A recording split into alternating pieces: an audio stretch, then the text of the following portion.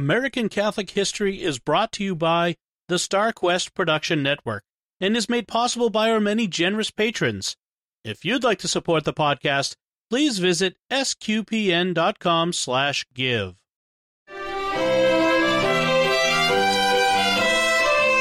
Hello, and welcome to American Catholic History.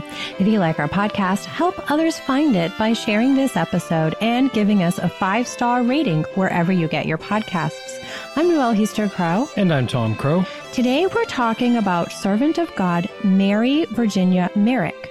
She was born into wealth and was the descendant of some of the original Maryland Catholic families.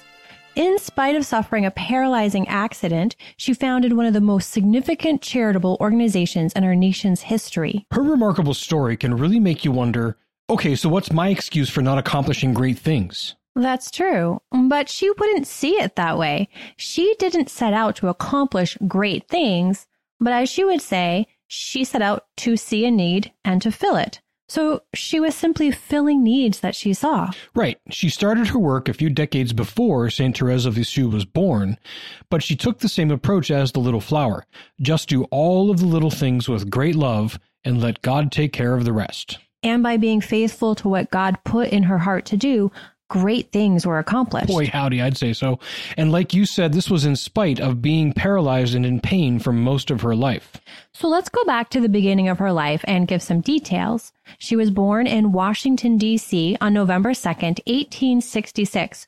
So about a year and a half after the Civil War ended and President Lincoln was assassinated. She was the second oldest of 7 children, and her parents were very well-to-do.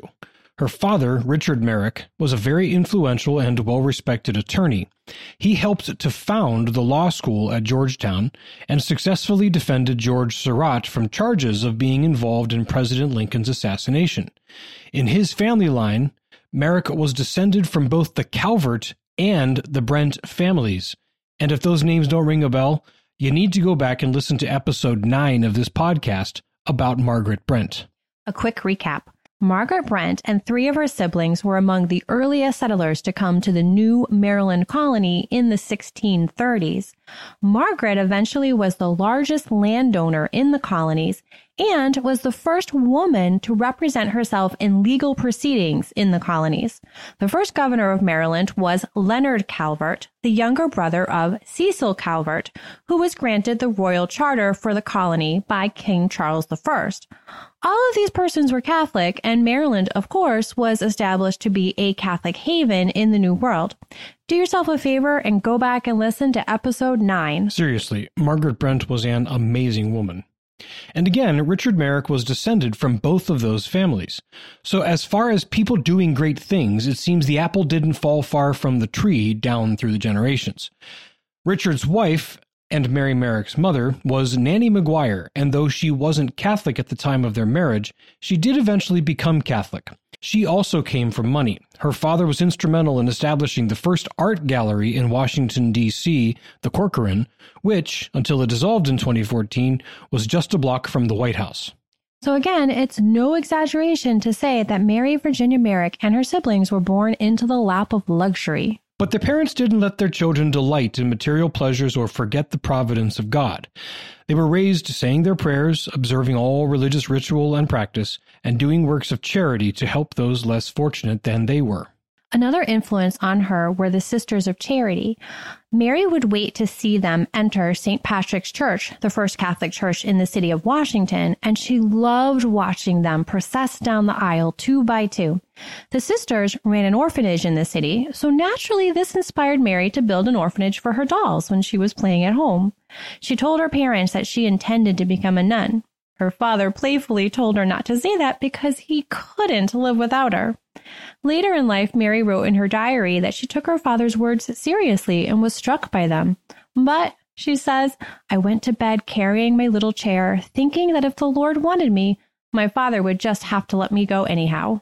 And when she received her first communion at 12 years old, she solemnly resolved to serve our Lord and the poor. To her, this very much meant becoming a sister of charity so she could take care of all the children who had no one else to take care of them. As far as she was concerned, it was only a matter of time before she entered the convent. But Providence had a different path for her. Very much so. When she was 14 years old, she fell from the window seat of a playhouse and suffered an injury to her spine. Absent more advanced medicine, this injury turned into Pott's disease within 3 years. Pott's disease, essentially, is a tuberculosis infection somewhere in the body apart from the lungs. This infection was incredibly painful, and it slowly caused paralysis to spread to different parts of her body, including her legs, and eventually her upper torso and neck. Soon, she was unable even to lift her own head.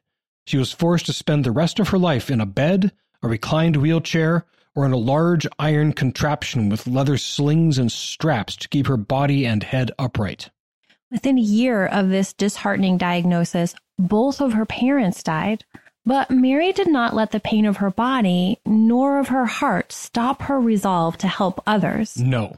In spite of knowing that she would never again be able to run around and play with her siblings or her beloved orphans, she managed to overcome temptations to self-pity. She wrote in her diary, "What shall I do with this great yearning for sympathy which possesses me? Shall I allow it to embitter me? No, I shall give it to him, glad that I pray for it and want it, that I thusly may have somewhat more to give up to him. Then turn and give sympathy generously to all around me." She intentionally turned her desire for sympathy into an engine to have greater sympathy and compassion on those around her. Wonderful passage from her autobiography reads, "I never doubted the love of the Father, but my spirit rebelled at the thought that I would be useless in his vineyard. I strove to serve as best I could. I resolved to do something every day for the Christ child." The first manifestation of this determination to turn her tragedy into energy to do good things for those around her happened at the end of 1883. The family had hired a boy named Paul to be near Mary and run errands for her. In their conversation, she asked Paul what he wanted for Christmas. "A red wagon," he replied, but then he added, "But we're not having any Christmas at our house. My father's got no work." Mary suggested to him that he write a letter to the Christ child and ask him for the red wagon. Paul asked, "Who's he?" And Mary replied, "The giver of all good gifts." A few days later, Paul brought his letter with him, and not only his, but more than a dozen others from his siblings and playmates in the neighborhood. Now, a promise made is a promise kept, so Mary drew her sisters and friends together, and they made sure that each and every one of those requests was honored, and the carefully wrapped packages were all labeled, "From the Christ Child." And thus was the very beginning of the Christ Child Society. The following year, 1884, Mary and her band of helpers caught wind of an expectant mother whose husband was ill and could not work. Mary and company organized themselves into a sewing circle and put together a layette for the mother, complete with every bit of clothing that the new baby would need. In gratitude, the newborn daughter was named Mary. And things kind of began to snowball from there.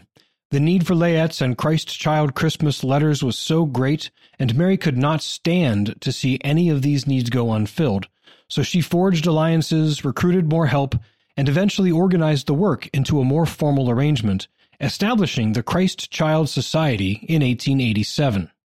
In 1890, the Christ Child Society became a legal entity within Washington, D.C., and the first annual report of the society was published. In it, the object of the society is stated as to clothe children under the age of 12 years whose parents were unable to do so, and to give to the little ones a happy Christmas. Membership in the society required an annual offering in money for the accomplishment of the work proposed and the manufacture or making of as many garments by members as time and circumstances will permit. And boy, did their work expand in short order. In 1890, the Society produced and distributed 390 individual garments, 12 complete layettes, and they responded to 250 Christ Child Christmas letters. Just incredible growth. And remember, the 24-year-old woman behind all of this couldn't even lift her own head, let alone walk. But she could pray, and she could do what was given to her to do, and she could do it all, no matter how small, with great love. And I feel very convicted right about now. All the little annoyances that I allow to get my hackles up. Thank God for the opportunity to improve. Anyhow, enough about my struggles with patience and pride. Oh, I think you're not alone there. Maybe not. The following year, 1891, another of the Society's great works of mercy was launched, the Fresh Air Program. This program brought children who lived in adverse conditions in the city out to the countryside for 2 weeks in the summer. Some of the children had health conditions that were made worse by the conditions in the city. Others had home lives that were less than optimal, and their parents couldn't afford to send them somewhere nice. The Christ Child Society would rent cottages and give the children a nice time away every summer. The society continued to grow, and within a few years, additional services included home visits to those families who had received layettes and other assistance to see what else the family needed and if the society could provide even more assistance. By 1898, the society had grown to 352 members in the city of Washington. That year, they distributed 2,200 layettes, 300 Christmas gifts, and brought 30 children out for the Fresh Air Program. Within the next few years, a sewing school was established, and the headquarters and main center for the society's activities were moved away from the Merrick home to another location in town. This center and others that sprang up around the city of Washington also included libraries and music classes. Eventually, libraries were also established in prisons and in tuberculosis hospitals. Beginning in 1904, chapters in other cities began to appear. The first was in Baltimore, and by 1908, chapters were also established in New York, New York, Omaha, Nebraska, Worcester, Massachusetts, Chicago, Illinois, Toledo, Ohio, and Ellicott City, Maryland. The growth continued as more chapters were established all across the country, and the Fresh Air Program grew into a regular camp requiring a more permanent location. A farm was purchased in Silver Spring in rural Maryland, just north of Washington, in 1914, because back then the area around Silver Spring was rural, and that's just unimaginable.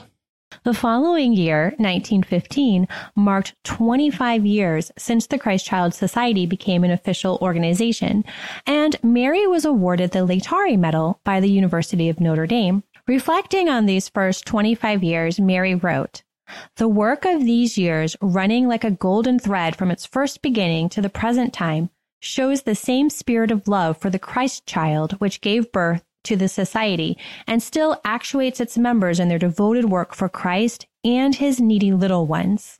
And the beat just went on. More growth nationwide. More programs of various sorts targeted at filling needs. Through all of this growth, Mary was still the leading lady, making things happen from her bed, couch, or wheelchair. In 1937, in recognition of 50 years of the Christ Child Society, Pope Pius XI bestowed upon Mary Virginia Merrick the Pro Ecclesia et Pontifice Medal. And the Christ Child Society wasn't all that she did. She also wrote 3 books for children: The Life of Christ, published in 1908, Come Unto Me, Prayers Before and After Communion, published in 1915, and a book on the Mass called The Altar of God. She also published a series of fictional tales called Marjorie Stories, and wrote a regular column for children called Aunt Kate Letters, which was published in a Catholic publication. And to reemphasize this point, Mary wasn't motivated to do any of this by grand plans of any sort. She was motivated by love of Christ and a desire to see every child as the Christ child. She strove to treat every child as she would the Christ child. Right. She wasn't setting out with grand social justice plans, but great social justice good came about because she perceived the call of God in her life and she pursued it. In one place she wrote, "Do not consider that in order to be great, either in the eyes of men or of God, it is necessary to do great deeds. It is an error to do well the little duties of everyday life, to perform well the duties of your station, is to be great. It is the noblest task of man, for it is the fulfillment of the law of God. It is as if it were we who are helping him in bringing forth with our effort his eternal designs with regard to the world." And here's a quote for you regarding patience. She wrote, "Our dear Lord suffered that he might thereby leave me an example of patience. I make his example not by impatience." Yeah, especially in traffic. Yeah. But seriously, she couldn't move herself. She couldn't go from place to place to put her plans in motion. She didn't have a telephone, at least not during the decades when she was getting all of this going. She didn't have the internet or email. She had errand boys who could take messages for her, and then she could do nothing but wait for people to come to her or act at her behest. And even with that severe limitation, she founded an organization that has done so much good for well over a century. And they do continue to do great good. According to the Society's website, nowadays the Christ Child Society has 45 chapters across the U.S., with a few in other countries, numbering 5,500 members. On a yearly basis, these chapters do more than 400,000 hours of volunteer work and spend more than $4 million on programs for more than 78,000 children and their families. One key element of their charity remains the layettes for newborns, often still handmade, or at least containing a number of handmade parts like hats, sweaters, and afghans. On an annual basis, the chapters give out 23,000 such layettes. Mary Virginia Merrick continued to lead the national organization until illness forced her to resign in 1948. She was 82 years old and had been paralyzed and in pain for 65 years. But she remained head of the Washington, D.C. area Christ Child Society until her death 7 years later in 1955. Mary Virginia Merrick, or Miss Mary as everyone knew her, spent the last years of her life living at her sister Mildred's house in Chevy Chase, Maryland. She attended Mass daily and was very recognizable as she was wheeled down the street every day to church. She died of a cerebral hemorrhage on January 10th, 1955. During her funeral mass, Washington's Archbishop Patrick O'Boyle said, "Miss Mary Merrick's long life was an inspiring expression of the power and beauty of Christian charity. She saw the image of the infant Savior in every poor child, and it was the Christ child who conferred upon her a long life of amazingly successful activity that defied an almost lifelong infirmity. It was inevitable that she established the Christ Child Society. Both in spirit and accomplishment, no society has better deserved that sublime name. Miss Merrick, from her bed of pain, perpetually dynamic and devoted, has a lesson for everyone who professes to be a follower of Christ." And John McNamara, Auxiliary Bishop of Washington, said, "The memory of this good woman is a treasure which all who esteem what is noble, what is inspiring, and what is good will value as a pearl of price.